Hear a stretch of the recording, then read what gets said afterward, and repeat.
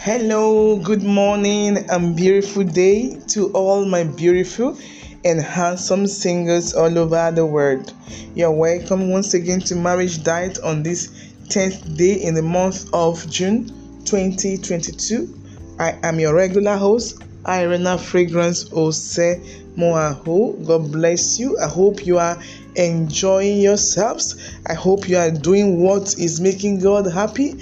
And above all, I hope you are happy and pleasing God in one capacity or the other. So we are continuing on the topic stroke questions. It was actually a question, and I decided to make a teaching out of the question. And the question again is, who should I marry? As a single guy, as a single lady, who should I marry? I know a time comes in the lives of everyone when you are bothered about who to marry, and it's not about looks alone, about how cute or whatever. Those are things that will definitely fade away.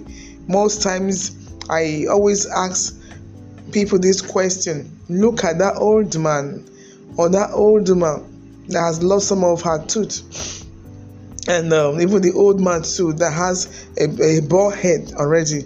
If you check these people's pictures when they were younger, when they were still youth singles, you will see queen and a king, and then beautiful guy, a beautiful lady and handsome guy. But over the time, this beauty fades and it diminishes, and even in childbearing as you grow older in life. So these are not the things you should consider.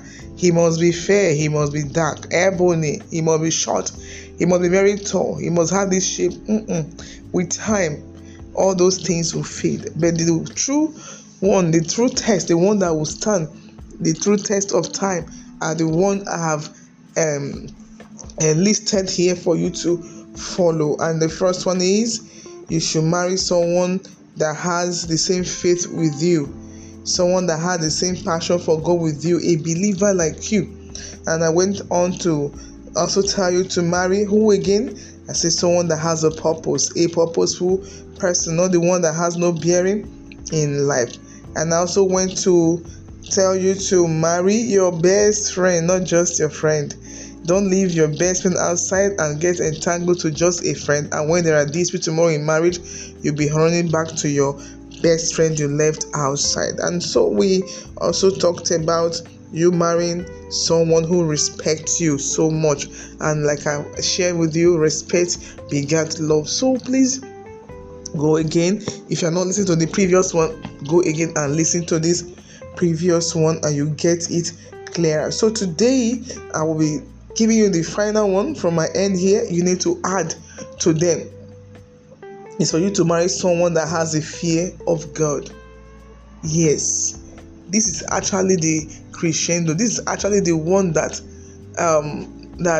summarize all of them that I have been talking about. It summarizes all of them. Marrying someone that has the fear of God would make you to have it smooth. Sweet. Well in marriage. No wonder the Bible says the fear of God is the beginning of wisdom.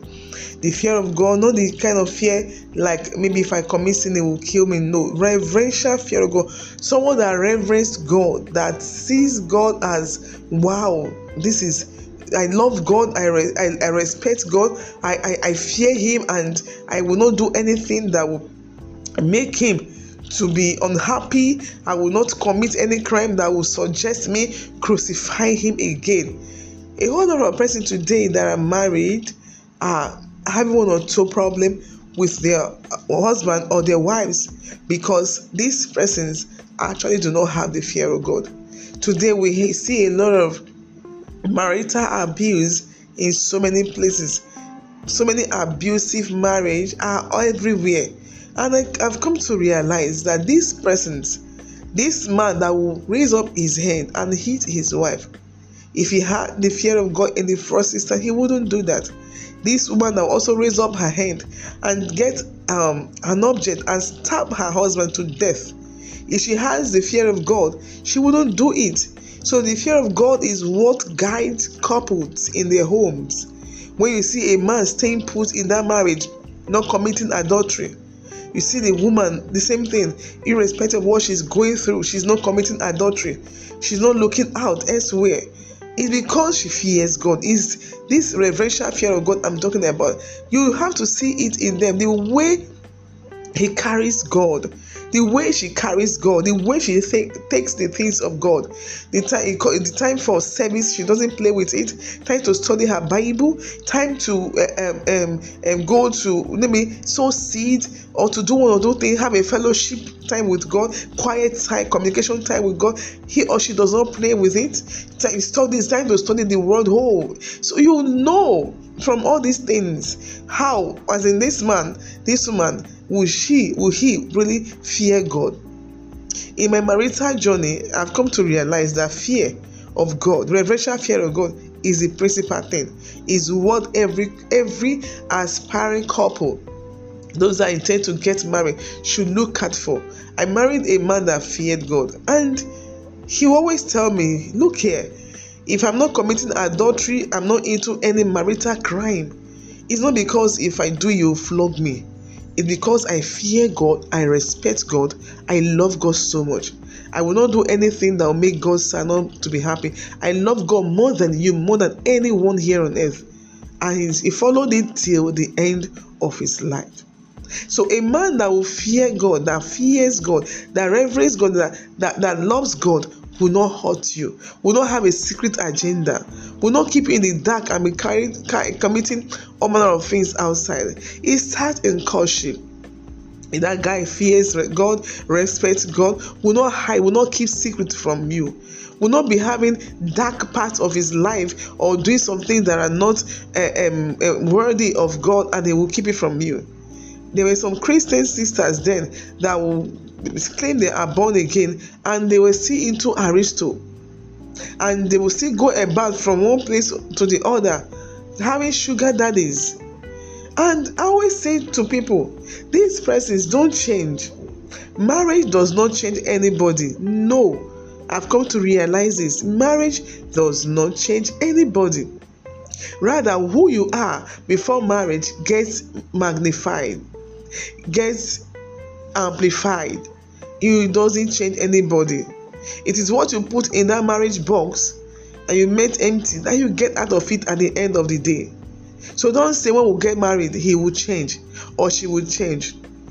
A girl or a lady that is already double dating does not have the fear of God. She does not respect God. Now where is the fear for the word of God, for this supreme God now? The word of God already says, do not be unequally yoked with an unbeliever one. It says marriage should not defile yourself. Marriage bed should be kept holy. Whoremonger and adulterers they will judge too, and yet you are going into such crime. You don't fear God. Such person, when he or she eventually gets married, they have the tendency to still look outside. You see today some married women can't stay put with one man. You see today some can't even move, as the husband is traveling today, the next day they're looking for who will come and service them in their matrimony, because they don't have the fear of God. It started from when they were single. It started from when they were still in courtship. A girl that cannot keep one guy relationship, godly relationship, will not keep one husband. Same with the guys as well. You cannot keep one lady, enter one relationship, keep yourself. You cannot keep yourself. Hey, forget it. Those of you that are already sleeping with yourselves now, don't think you have already lost your respect before that guy. Tomorrow, something will happen. They will think that is how you are. He cannot afford to live with another guy. He will believe, oh, the guy is already sleeping with you, because you allowed him when you were courting. So all these things that you do have a whole lot of impact on your marriage tomorrow. Watch out for the one that has the fear of God. Tomorrow he will not make you cry, because he cannot appear before God and God will ask him, John, what have you done? Why are you making your wife cry? John, no, he cannot afford God to turn his back against him. He wants to have a smooth relationship with God. Talking to God is always very sweet. I mean, those that are very deep in that relationship with God. So he will not want to do anything that would sabotage such a relationship because he's angry or fighting with you. So I want to beg you today, singles, when you are considering who to marry, Marry someone that genuinely, not the one that fake it, that carries big Bible, that ties scarf around the ears. You won't even see the earlobe anymore. That is not what I'm talking about. Most times, most people don't even fear God. They're just carrying out or playing out Christianity, playing out religion. So look out for the one you test to know if this one fears God. You test her, you test him, test yourselves. Watch out for this trait. The fear of God is the beginning of wisdom. Is that wisdom of God, heavenly wisdom, that will guide you when you are eventually married? So please, I want to beg you today, don't make the mistake of looking out for beauty. It will fade. Material things, it will fade. Looking for the one that has a very big screen television in his house. Don't forget, if you don't go for the one that has a vision, you will one day find yourself watching that one that has a vision in the television of your husband's house. Don't go for that one that has no bearing, that does not have what is driving her in life. All she thinks about is fashion. The one that is in trend, the rainy dread, rainy shoe, rainy hairstyle, rainy perfume, rainy place. Hey, please watch out. Tomorrow they will make you cry, because they will magnify that they are now. That thing they are, who they are now. When you get married, it will get magnified. So please, lastly, who should I marry? Marry someone that has the fear of God. So I close with this. I pray that none of you listening to me, hearing me every day, will miss it in marriage in the name of Jesus Christ. I decree and declare to that one that has listened to this podcast, he heard my voice today. If there be any power anywhere holding you to ransom, not enabling you to marry, I cut you off from that power now in the name of Jesus Christ. I ask that the blood of Jesus Christ go to your foundations, the foundations of your life, and speak there, and speak there, and speak marital bliss there in the name of Jesus Christ. So shall it be that every word that I have spoken today will not return back to me void, but it shall fulfill that which I've desired to fulfill in the name of God the Father, the Son, and the Holy Spirit. Amen. So don't forget to share this podcast. Don't be a lone eater. As soon as you've gotten it, you listen. Please share the podcast, and as you do so, God will bless you. Need to reach us, please, singles. I will still encourage you. Don't just keep quiet. In that relationship, things are happening that you didn't expect. You don't know whether to continue or not. Please ask questions, and feel free to reach out through these numbers: +234 916 201 7777 and +234 806654 3394. Our WhatsApp number is +234 8107 261 and 48. Never forget, if marriage is an institution, couples and singles must be students. Remember, the marriage care truly cares. Love you. Have a wonderful day. Bye.